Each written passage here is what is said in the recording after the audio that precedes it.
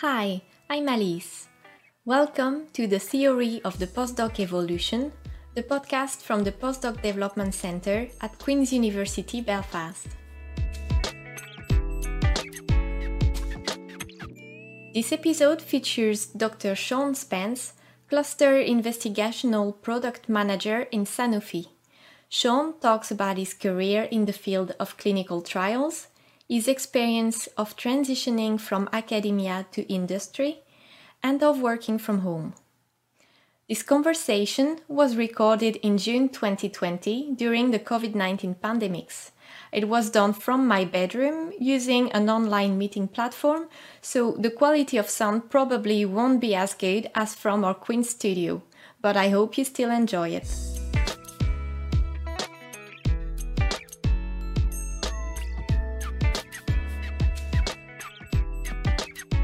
Hi, Sean.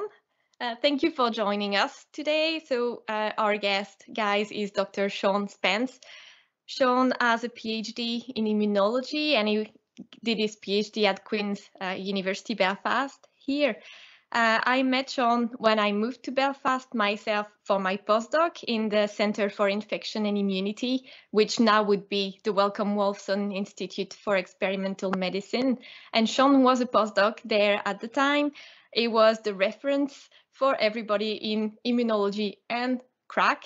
Today we're going to talk to Sean about his career because he's now moved outside of academia. He worked on clinical trials, first in Dublin, and he's going to talk to us a little bit about that. And now he's working in Sanofi. So Sean, you're the Cluster Investigational Product Manager at Sanofi for the Northern Baltic, UK and Ireland region, and you're going to explain to us all about it today. So thanks again for joining us. Really appreciate it, and welcome. No, thank you very much, Elise. It's really lovely to have the opportunity to speak to you guys. I recognise a few of the names that have joined up to this podcast, so it's nice to see some friendly faces as well, and just to offer my opinions about the differences between industry and academia. It's really nice to have this opportunity because it was something that wasn't available when I was at Queen's as a postdoc. Yes, and I guess just before starting with the questions, a little disclaimer to say that everything you're telling us here is not said on behalf of Sanofi, but it's just your own personal opinion and experience. Yeah. And I think most of our listeners will be aware of Sanofi. It's quite a very famous pharmaceutical company, but for those of us who may not know that much about it, could you give us a little introduction about the company? Yeah, absolutely. So Sanofi, they are a multinational, huge global company. They employ about 100,000 people worldwide, and we operate in about 100 countries. So we do have a lot of research and manufacturing facilities spread around the world as well. So, including the UK and Ireland and 70 odd other countries as well. And we mainly focus on drugs for specialty care, vaccines, general medicine, and consumer health. So we focus a lot on kind of oncology and rare diseases, diabetes, cardiovascular research, respiratory medicine, and neurology. Just to give you an example of kind of how much research Sanofi does, we invested 6.02 billion euros in research worldwide in 2019 alone. And we are kind of moving on now to therapeutic areas that are, they don't have any available medications. So we are looking now into mainly neurological conditions and orphan diseases where there's no medicine available, such as kind of primary progressive multiple sclerosis. So yeah. Yeah, okay, thank you. And can you tell us now a little bit about your own role and which part you play in all this this very big company? Yeah. I mean, it is a huge company, and there's a lot of people working together, you know, to treat patients and give them a bit of a better quality of life. So my role in Sanofi is the Cluster Investigational Product Manager. So I work mainly for the UK, Ireland, and what we call the Northern Baltic countries in Europe. So those are Norway, Sweden, Finland, Denmark, Estonia, Iceland, Lithuania, and Latvia.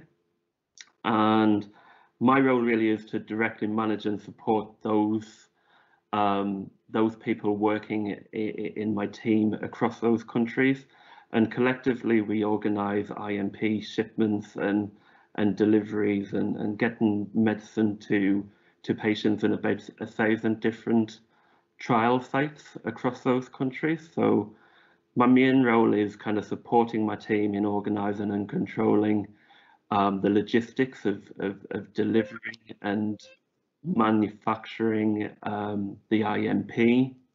That's used in the Sorry, clinical. to interrupt you. What do Yeah. you mean by IMP? Just Apologies. Yes. So IMP is the acronym for Investigational Medicinal Product.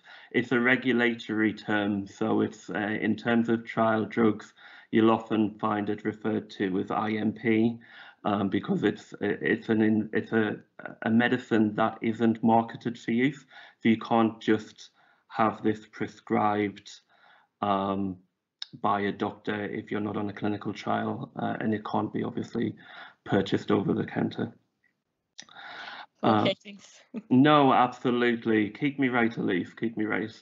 So yeah, so my main, you know, my and my team's work is ensuring that the investigational medicinal product gets to the right place at the right time, and that, you know, those hospitals and GP clinics or community centres or whatever are suitable for that drug. So we obviously need to ensure that those facilities are able to store the drug in a safe way, and that the doctors and nurses and pharmacists are trained to prepare that drug and to administer that drug. So we have a lot of conversations with those people, because really we are kind of the gatekeepers to ensure that, you know, the patients are treated safely, and that we, you know, we respect and safeguard their rights and well-being.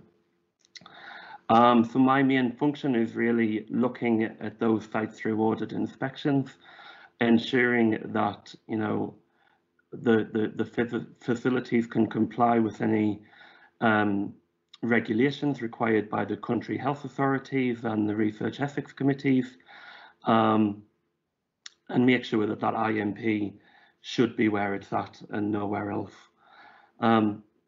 Obviously, everybody in the world has been impacted by COVID-19.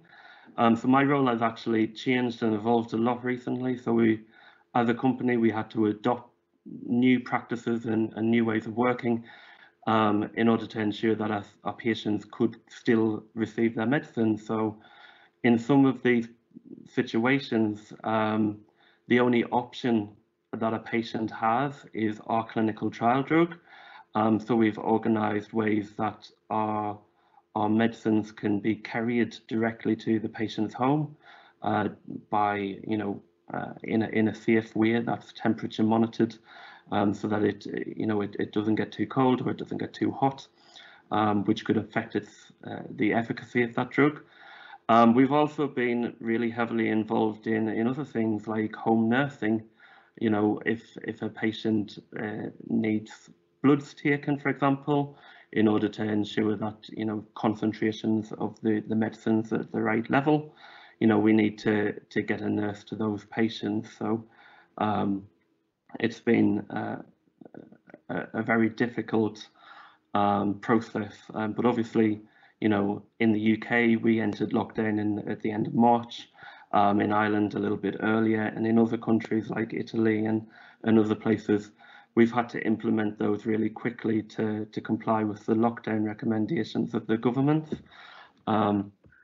So in addition to that, you know, COVID-19 has impacted supply of medicines that are used on a day-to-day basis as standard of care by doctors and nurses. So my role has really been liaising a lot with the Department of Health in different countries or the equivalent, because they have been asking Sanofi for donations of medicines that are in short supply. So I have a role to play in helping out with that as well. Okay, so a lot of logistics and organizing and making sure things are done properly. Like just shortly in a typical day, what does that actually look like? What do you actually physically do during your days, your typical day of work? Yeah, it's probably exactly what you do, Elise, and you know what everybody else on the call also does. And my job involves a lot of paperwork, huge amounts of paperwork. We have to document everything we do, just like when you're working in at the bench side, or you know, you've got to keep a good lab book. You've got to, you know, document everything so that it can be reconstructed by anybody at the end of a trial and end of your PhD, for example. We have to do that for clinical trials. So it's a highly regulated industry. In the UK, for example, we have the Medicines and Healthcare Products Regulatory Industry and the Health Research Authority. So you might know them as the MHRA and the HRA. In Ireland, we also have the HPRA, which is the Health and Products Regulatory Agency. And their role is primarily to protect the safety, rights and well-being of the patients that are involved in our trial. And as the sponsor of those trials, as the person who's manufacturing those medicines, we also are involved in maintaining those rights, safety and well-being, which is also referred to as good clinical practice.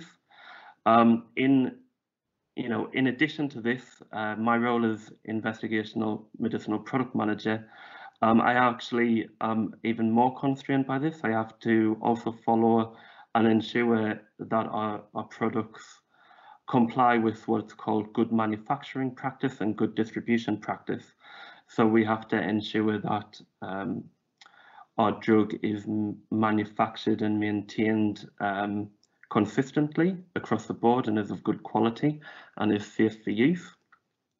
And then we have to ensure traceability and accountability of our product. So it needs to be, you know, each step of the supply from the manufacturing depot to being stored in our warehouses, being shipped to different countries, and then being shipped from those within those individual countries to the hospitals. Each of those steps needs to be fully documented, because otherwise we aren't complying with our regulatory responsibilities. So yeah, a huge amount of paperwork, and does require a very quality orientated eye, which has taken a long time to develop. Sure, I'm sure about that, and I imagine quite a lot of meetings too, with a lot of people. And what's the part about this job that you enjoy the most? Yes, I mean the best thing is working from home. I absolutely love it. I get to pick my own hours, and it's very flexible in the confines of getting the job done. So, you know, I work on a multinational basis. The company itself is French, but it has large operations in Asia, large operations in North America. So I do have to occasionally work early hours to take calls, or late hours to take calls, but I am flexible within those times, and Sanofi is quite good at, you know, allowing you to pick those hours. So in addition, I think the role is really varied. Everything I do is much the same on a day-to-day basis, broadly speaking, but there are differences throughout the day, and you have to be very good at problem solving and communicating with different people to kind of figure out the specifics of what has happened, and I really enjoy that.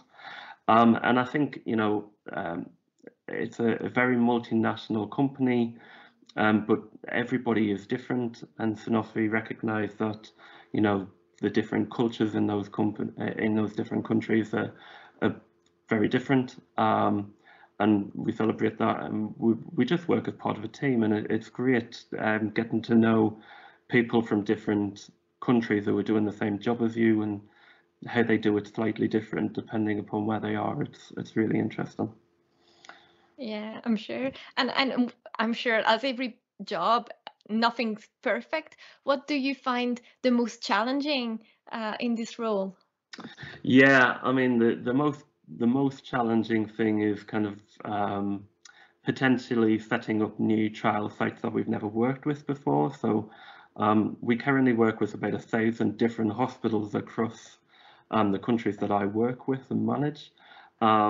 But there are obviously far more hospitals and GP clinics in that area than we ever work with, and we look at those hospital sites depending upon the experience that they have, maybe the doctors and the patients that they treat. So Sanofi at the moment have really heavily invested in new innovative medicines, and we are still getting to grips with the mode of action of how they work, how they are manufactured, and new ways that they work, and it can be very taxing on your brain. There's a lot of information to take in, but it's highly rewarding. And you know, in terms of that, you know, when you see these new drugs and how they can impact a patient's life, it's really gives you a sense of achievement. I think the other thing that I would find quite challenging is working with each country's different regulatory bodies. So, for example, what's illegal in one country and allowed to, you know, and probably standard in one country might not necessarily be the case in another.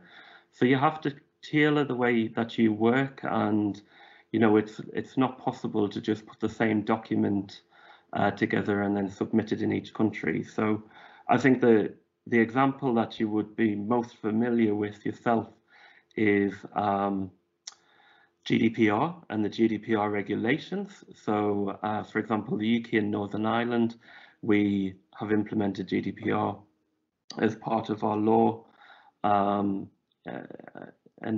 these look at data privacy and the, you know, informed consent. Whereas in Ireland, they have implemented GDPR as part of the Health Research Regulations Act. And this is a much more strict act which has human tissue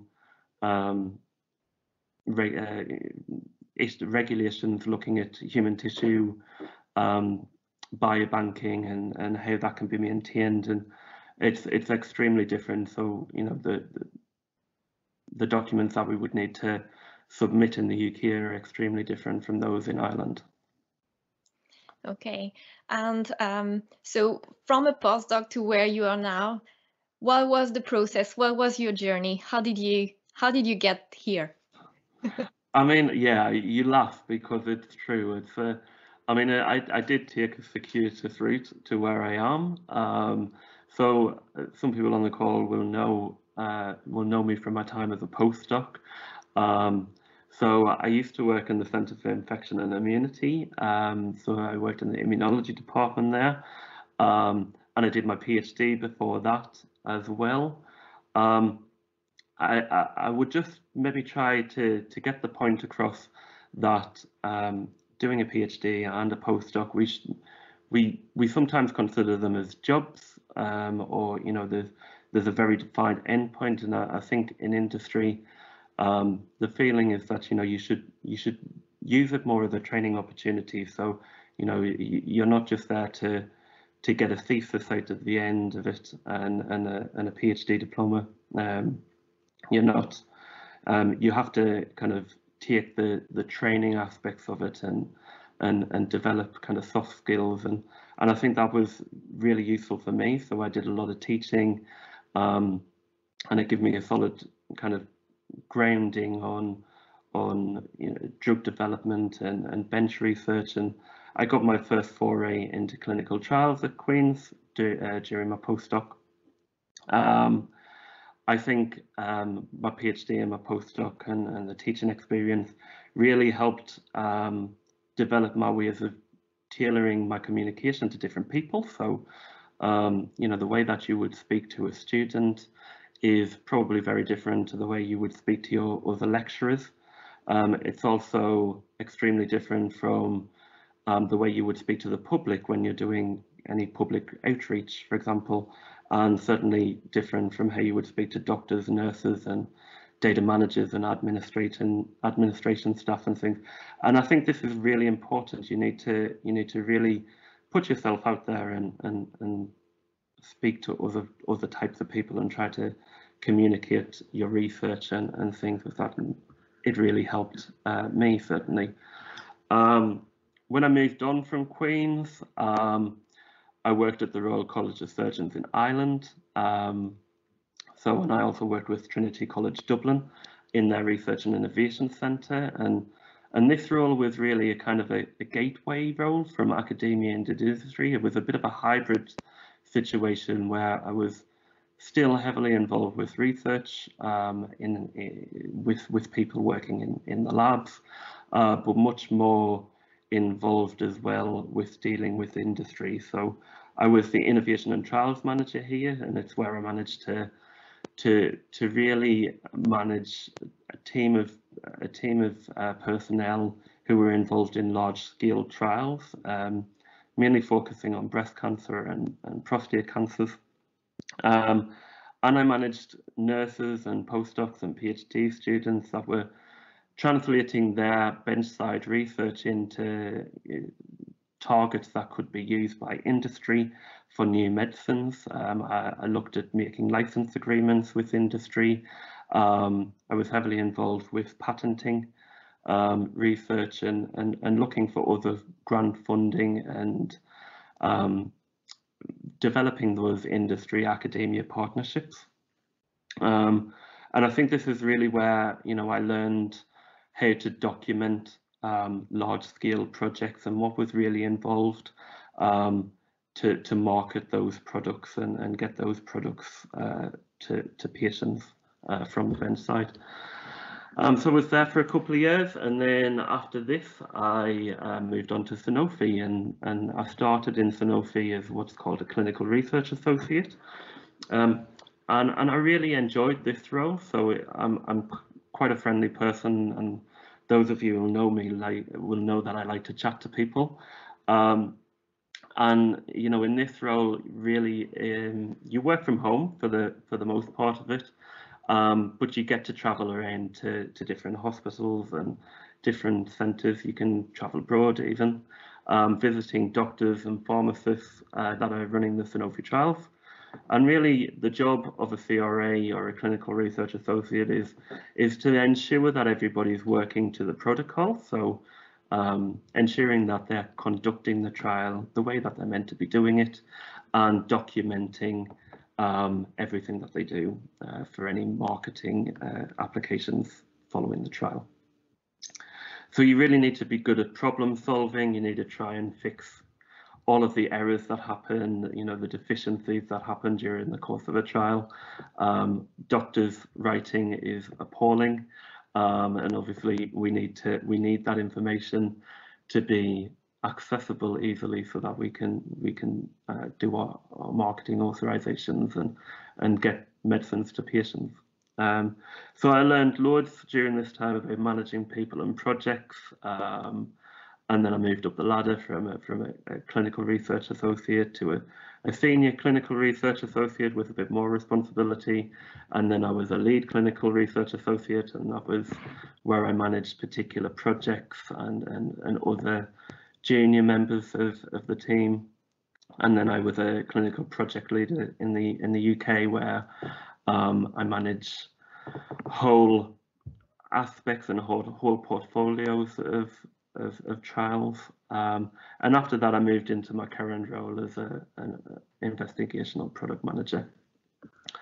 So I just think the most important thing is that you've got to be adaptable.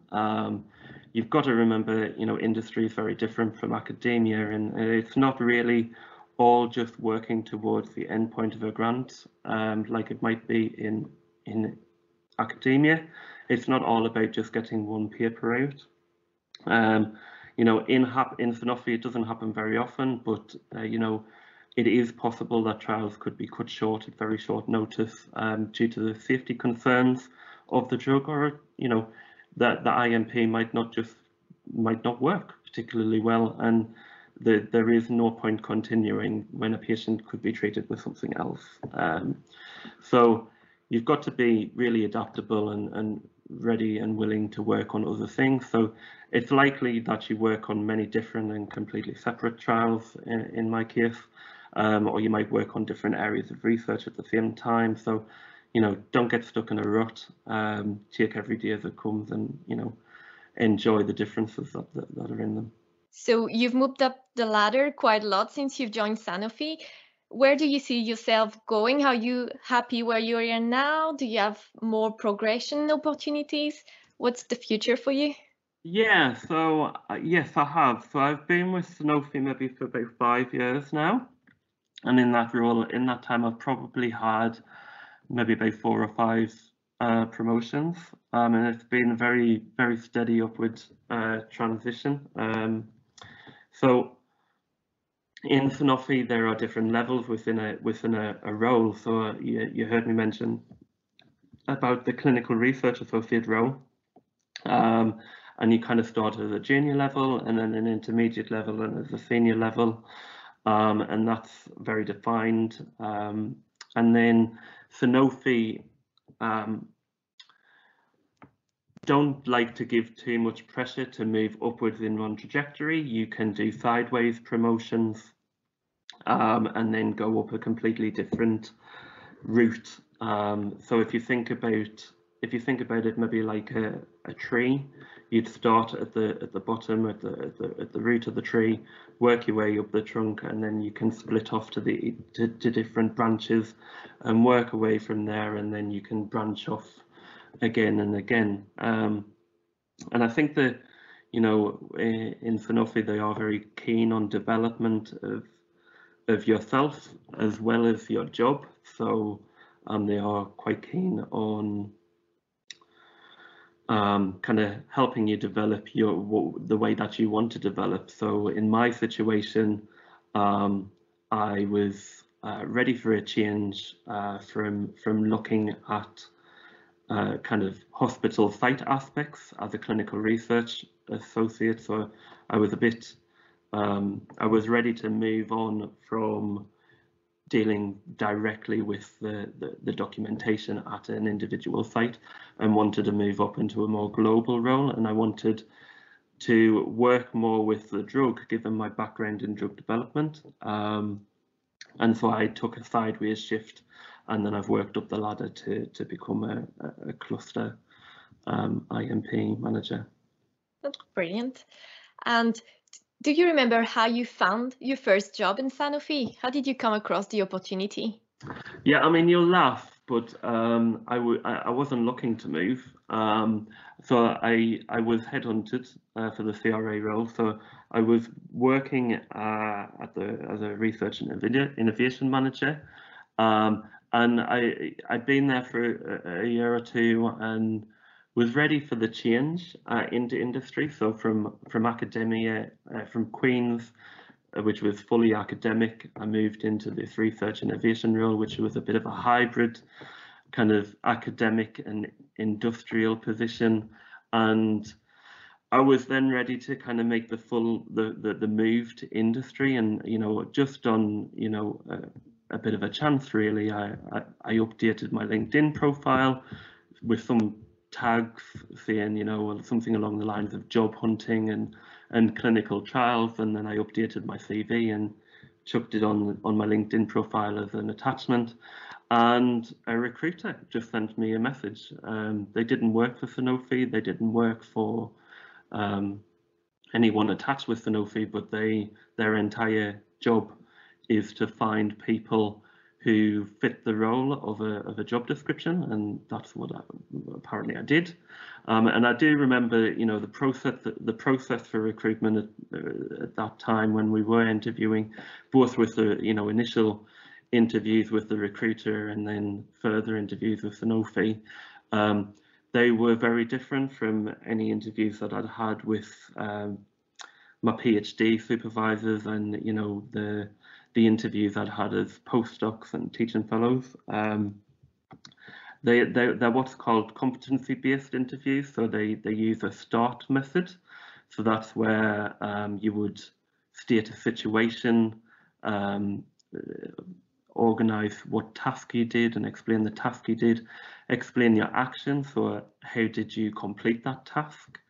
You'd then explain the result of that situation. Did it work well? Did it not? What could have went better? And then the timeline, how long did it take for that to actually happen? And, you know, learning that skill of how to explain and answer questions was really useful for me. I still use it to this day. So yeah, I was headhunted and for industry, and it was a very confusing and ridiculous part of my life. Yeah, but it shows the importance of having a clear and updated online profile, which I think everybody's guilty of not having or not updating regularly. But like you're the proof that it's worth it. Now, if we look in terms, because I'm sure there's a lot of postdocs who are listening to this and are wondering if they would enjoy your role or if they would be competitive for this type of position. What do you think is, like, quite shortly, what would be the profile of the people who can, like, be happy doing what you do? Yeah, I mean, I think for me, you've got to be, certainly you work from home, so you've got to be capable of working in isolation. And you're not isolated, you just don't see people in person. You're on the phone, you're in Zoom meetings, you're in, you know, work groups all the time. So, you know, in that situation, you're not you know, isolated, but you do have to be able to work by yourself. And I think a lot of people who work in the bench are more than capable of doing this. You know, in terms of a role in pharmaceutics, you do need a background in science. I think it's not, strictly speaking, required for every position, but it does really help because you know, you can pick up the scientific rationale behind absolutely everything that we do.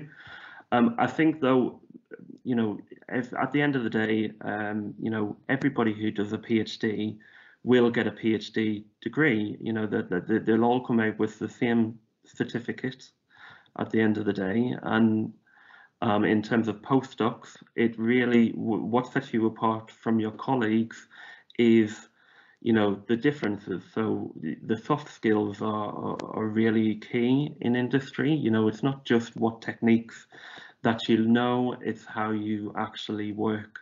So, you know, people do forget the soft skills. You know, can you work to deadlines? You know, sometimes they're as little as a day, sometimes only a couple of hours. Your documentation needs to be on point. So, you know, like I said before, it's a highly regulated industry. And, you know, missing a bit of documentation can be the difference between getting approval in a given country to market our drug. And, you know, depending upon whether we get it or not, or if it's delayed, that can mean millions and millions of pounds in profit or loss. I think the other key thing, you know, and something that postdocs and students have in spades, you know, you've got to be able to follow processes and procedures, you know, so you know what needs to be done and when. And then I guess, you know, again, you've got to be able to work by yourself, but also, you know, show that you can work as part of a team. So Sanofi, you know, there's no blame culture really. It's a massive company. And the way that it works and the way that it has to work is that everybody has a very defined job. They know what they have to do, and they know how their job feeds into other people's jobs. So you have to be accountable for the work that you do. You know, you've got to be adaptable so that, you know, you can cover for other people if necessary, and, you know that if you don't do your job potentially, then other people can't do theirs, and the end product of that is that there might be a delay getting patients medicine, and you know, again, we need to really, that's the end goal of the industry, is to treat these patients who've got these horrible diseases, and improve their quality of life. Yes. And was there any specific qualification or certification that you had to pick up along the way to be eligible for your role? Yeah, so certainly, for my role particularly, you definitely need a PhD. It involves a lot of complicated science, that, you know, I think a PhD really helps to help you understand that. I'm involved in quality of the drug, and as such I need to be able to review and approve that IMP and how it's prepared at different sites. So a keen eye is really needed for that, and I will be the first to admit, certainly as a PhD student, less so as a postdoc, my documentation could have been better, and I think this is even now something that we can always look to improve. So certainly ensure that your documentation is on point. In terms of pharmaceutical industries, I would highly recommend people look into good clinical practice regulations, and it's called GXP regulations. So that involves good manufacturing processes and practices, good laboratory management practices, good distribution practice, good pharmacovigilance practice, so the practice of reporting any side effects and adverse events associated with IMP. They're all free on the EU website, so I'd highly recommend looking them up. And I do know that Queen's runs a couple of courses every now and again, although I'm not sure how frequent they are, but it's highly recommended that you look into them. So yeah, a lot of it is soft skills. I would highly recommend having a thought to yourself about what you think you do really well, what you think you do maybe not so well, and looking into how you can improve those rather than a specific piece of paper. So now we're going to talk about the process of leaving academia and transitioning. I think, like most postdocs, there was a time that you considered becoming an academic, that it was your career plan. Can you tell us what made you change your mind? How did it happen for you? Yeah, so I guess everybody knows, you know, the typical career path is, you know, you get your bachelor's, a master's maybe, a PhD, a postdoc, then you're a lecturer, you go on to become a professor and a head of department, and then you become the head of the world.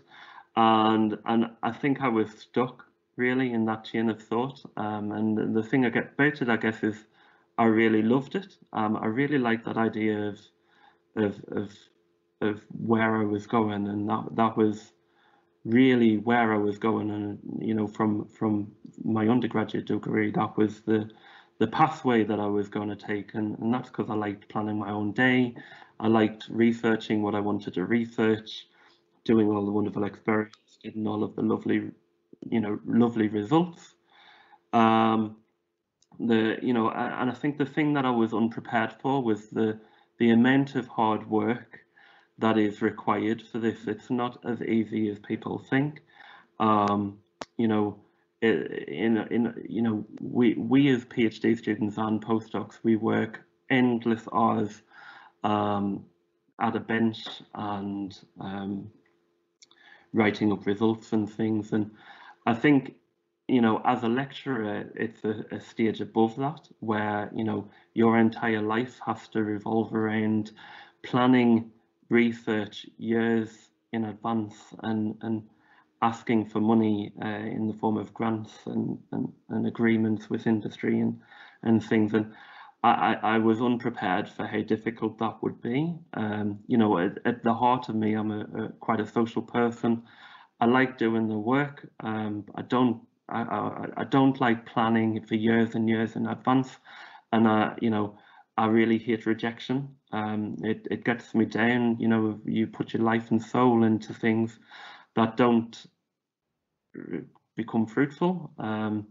And I didn't like the idea of having to work until midnight every night and on weekends, getting last minute results for a grant application, and it took a huge long time to come to the conclusion that I was done with academia. I think those people who knew me knew that I was finished with academia far before I did. So I think my suggestion would be to listen to your colleagues and talk to your colleagues about things, because I was unhappy for a lot longer than I realised. My new job is less stressful in that situation, in that case, but it's more stressful in others. So it kind of is swings and roundabouts. At the moment, I think, you know, working where I am and what I'm doing, I think it impacts patient lives much more than what I was doing at the bench. Equally well, though, you know, there's a real possibility if I mess up that patient's safety is affected and that people could get hurt. So it's, again, swings and roundabouts. Yeah, and now that you've been away from academia for a little while, do you actually regret leaving? No, no, I don't. I think, you know, I've thought about this for a while. Did I regret it? And I don't think I did. I really loved it when I was there. I'm really thankful for the time and the experience and the education I got. I loved working at Queen's, and, you know, loved chatting with everybody and things like that. But you know, I don't think it was right for me. I like logging off at the end of a day's work. So I usually log off around 5, and then I don't have to think about things until the next day. I don't have to work weekends. I don't have to worry about any grant applications, and certainly I don't need to, you know, it's the stress of worrying about where my salary is going to come from in the next year or two is diminished. You know, unless I'm thinking about leaving and I'm doing a good job. I know that my job's stable, so I don't think I regret leaving academia, to be honest. Yes, to be fair, everybody who's left, and I asked that same question, I don't think anybody has said to me so far that they regretted leaving.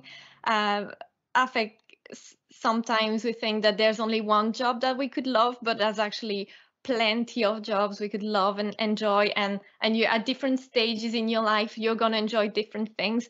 So, you know, it's true that you know what you leave behind, you don't know what you're going to get, but often, you know, if you don't change at all, nothing will change. So it's always worth sometimes getting a bit of risk and trying out something new.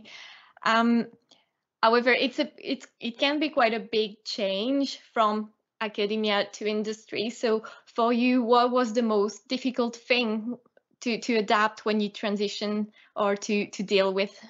Yeah, I think you know, the most difficult thing really was just not really knowing how to.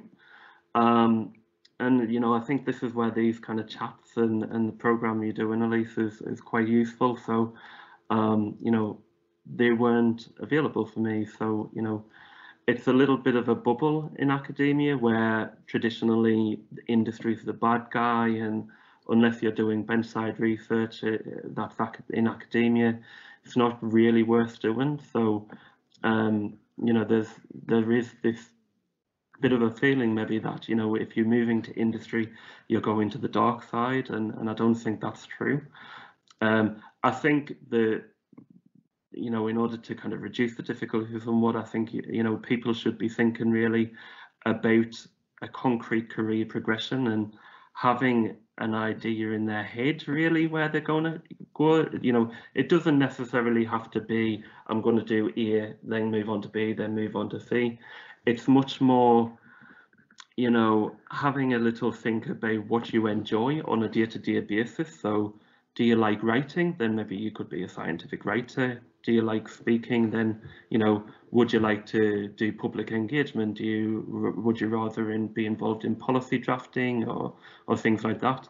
You know, do you like travel? You know, so then, you know, you might be interested in sales. And I think I just have to make the point about sales. You know, it's not, you're not field in research if you go into fields. It needs, you know, you're the end step. You're where the drug gets to the patient and to the hospital, and also brings in money so that we can afford to spend €6 billion on research. You might really be interested in just reading journals. You might absolutely love reading journals and looking at the data and analysing that in the, you know, among, you know, all of the other research that's there. And in that case, you might want to be some sort of medical science liaison. And these guys go around and answer questions by doctors and nurses that really drill in deep to, you know, the research rather than selling an IMP or selling a drug or assessing a facility for use in a clinical trial. Medical science liaisons are there to answer questions that healthcare professionals might have. You might absolutely love documentation, and in that case, maybe you're a bit strange, but you might like that. And in that case, you know, you might absolutely love a job in regulatory affairs, and equally, do you absolutely love working by the rules? And in this case, you know, you could work in quality assurance departments and human resources. So I think there's, you know, just because you're leaving academia to go into industry doesn't mean, you know, you'll be working at a bench in industry doing research. There's all other different jobs that are required in order to make a successful go at it. Yes, there's for all shapes and size, there's things that can fit. Yeah. And did anything really surprise you when you transitioned? Some things that you were picturing completely wrong in your head? Yeah, I guess so. Yeah, I think the thing that surprised me the most, and this is probably just from the way I worked in academia, you know, I was quite driven, and, you know, I was quite disorganized, if I'm completely honest, as well. And that meant that I was working a lot of hours and needing to kind of be in the lab all hours of the day. And industry just is not like that. The people in the industry do not work like that. You know, you have a very defined work day and that's it. And if it's not done in that day, then it has to wait until the next day. You know, there's no sending an email at 10 p.m, you know, to a colleague who's not going to pick it up until the next day. And I think that was kind of very mind changing for me, you know, changing the way that I had worked in academia to fit in and adapt with how industry works. Again, you know, industry, because it's highly, certainly with Sanofi, because we're highly regulated, everything has a very defined way of doing things. So, you know, it's not difficult to do. There's just a lot of work to do. So fitting into that situation and kind of finding out where I work and what my role is was again a little bit of a transitional nightmare, but you know, they were very helpful, and you know, the transition was smooth in the end. Another question from the audience here, saying that there's always a gap between working in academia and industry. How did you manage to fill this gap? Yeah, so I actually didn't have a gap, Ismail. So I went from a postdoc position teaching fellow in Queen's University and an advertisement went round for a research and innovation manager position that was EU funded at RCSI in Ireland, and I applied for it and got the job. So there is no need to have a gap unless you really want a gap. There is at the end of the day, it is a job. There is, you have to think about your own career. As a postdoc, we are taught to publish or perish. But if there is another position that is available that will help you develop your career, then you do have to have in mind that you have to do what's best for yourself. Yes, and I guess in terms of gap, maybe not in time gap, but in kind of culture gap, you had that kind of intermediate position in which you were linked to academia, but linked to industry. So it kind of smoothened probably that transition for you. Yeah, yes. It did. Yeah, I think that's exactly right. So in terms of culture, I worked at Queen's for a long time and got into the mindset of the academic. And, at the end, I wasn't a happy person. And, I did move on. And as Elise points out, there was that intermediate position. But equally, I think, the way that industry works isn't necessarily what people in academia think. Everybody is keenly aware that, they're a small cog in a big machine. And everybody is quite helpful and will direct you when you need direction and will ask you for help as well when they can't do things. So I don't think the transition is as hard as academics sometimes think it is. Thank you, Sean. Just I want to comment on this.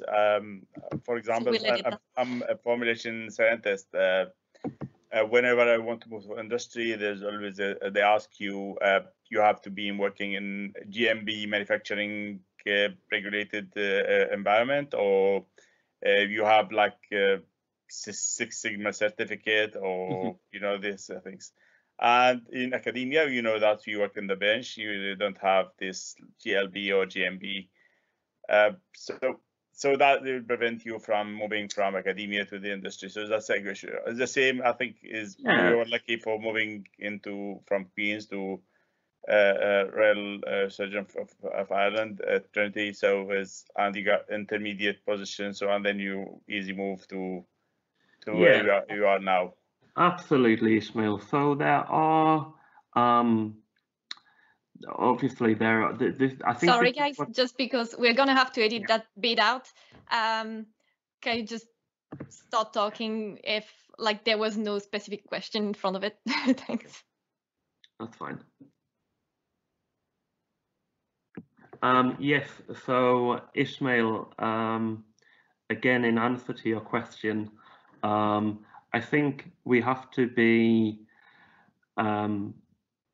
more thoughtful about kind of the things that we require in our job. So this, if you're moving from academia to industry, there are certain things that industry requires. So Ismail, I think you're a formulation scientist, so you would need GMP certification and experience. And these are things that you can get working in academia. So there are courses you can take that show and teach you the basics and the fundamentals of good manufacturing process and good manufacturing practice. So you can receive certifications whilst working as a postdoc. And then you have to remember, if you are involved in projects that are requiring manufacture, well, then you won't be maybe doing large scale manufacturing, but you will still be having experience of GMP, and you will still be looking at quality and batch processes and batch formulations, which are required for transitioning into industry. So don't sell yourself short. I think you could have a think about where you want to go and what qualifications would be helpful. You know, not all industry requires you to have those qualifications when you start work. You can gain those qualifications when you're actually in the position, but they obviously will put you ahead of the game for competition. Brilliant, thank you, Sean. And I think there's no other questions in the chat, so we're gonna move on to the last part, which will be shorter. And you've talked a little bit about that, about working from home, because we have all been forced by the pandemics to work from home for a while. It's been challenging for some, but you've been doing that for years. So you told us before that you enjoy it, but in general, like, how has it changed, maybe impacted your life? Yeah, I absolutely love it. I don't think I could go back to working in an office full time. I've worked from my home now for 5 years, with an occasional jaunt to a hospital to talk to doctors. You know, Sanofi's really set up to have their staff working from home and in the field. I do think, though, it's really important to be regimented for the most part. It's really easy to slip into a mindset of I'll just work a couple of hours extra in the night, and you know, it's a really slippery slope. You just need to have the right setup, and that differs from everybody. I like having Netflix on in the background, or just have the radio on because I like a bit of noise. Equally, every now and again I'll go and work in the Costa shop or in the park just to get outside. You know, I can work equally well from just my laptop. Some other people, need the discipline that's required from working in an office or having a separate home office, so they can't work in their kitchen or whatever. There's nothing wrong with that, but again, it's all down to you. You have to have a bit of a think about how you work best and how you can be productive. That's the aim of it. There's no point working from home if you're not going to be as productive or more productive than when you're working with everybody else in an office. I am really sociable, and those who know me know that I used to love going to Clements for really long coffees and just chatting with people, in the break area for loads of time. So, working from home means I don't have all those distractions, and I'm more productive because of it. Do you find it difficult to stay focused and motivated? Do you interact a lot with people, or are you a lot by yourself? Yeah, I mean, it's completely impacted my life. I've loads of time on me. I've got lots. I don't have a commute, so I don't have to walk to the office in the rain. In terms of kind of compartmentalizing my life, I guess, it's, you've got to be more strict with yourself. You've got to, most things will wait till the next day, but you've got to, have a plan. You've got to remain focused. You've got to, I think, break up your day into bite-sized chunks and have regular meetings with everybody in order to kind of review the work you've done and review how that fits in with other people, and then also equally, how does their work impact you? And I think that's the way that I stay focused and motivated. It all comes down to communicating. Working from home is difficult, but you break a big job into little jobs and take lots of breaks. My last question for you, Sean, would be, if you could go back in time, what would you tell your postdoc self? If you had one tip or one piece of wisdom, what would you say to yourself as a postdoc? So I think take the risk would be my one piece of advice. So Sanofi have a new CEO, and I actually quite like his thought process. And so Sanofi have a play to win attitude. So as opposed to the usual way that we maybe get stuck in, which is a play not to lose way of thinking. And you know, it is all about taking a risk. As long as you've tried your best, you've done everything you can. You know, it might not work, but if it did, you know, it would have been so much better. You know, don't just get stuck in the mindset of just doing things just because that's the way it's done, or because you've got to cover yourself and cover your tracks for other people. You know, and that's just taking time away from effort that could be spent, you know, better elsewhere. So I think, you know, past Sean should have took the risk a bit quicker and moved on a bit quicker, and not, you know, had a bit more thought of my own, you know, career progression. Brilliant. I think that's type of advice that most people would do. You're sometimes a bit afraid of what the future could be, and it's difficult to move on, but actually once you've done it, you always wish you would have done it before. But Sean, I think this has been very, very insightful, very helpful for everybody who was there. I'll thank you so much for all your help, all your insights today. This was brilliant. And the guys who join in, thank you very much for joining in and for meeting us today. But thank you very much, and goodbye to you all. Thank you very much. It's been really, really nice speaking to you all. Thank you for listening. I hope you enjoyed it. Please leave us some feedback on iTunes or on go.qub.ac.uk/podcastpdc. Bye!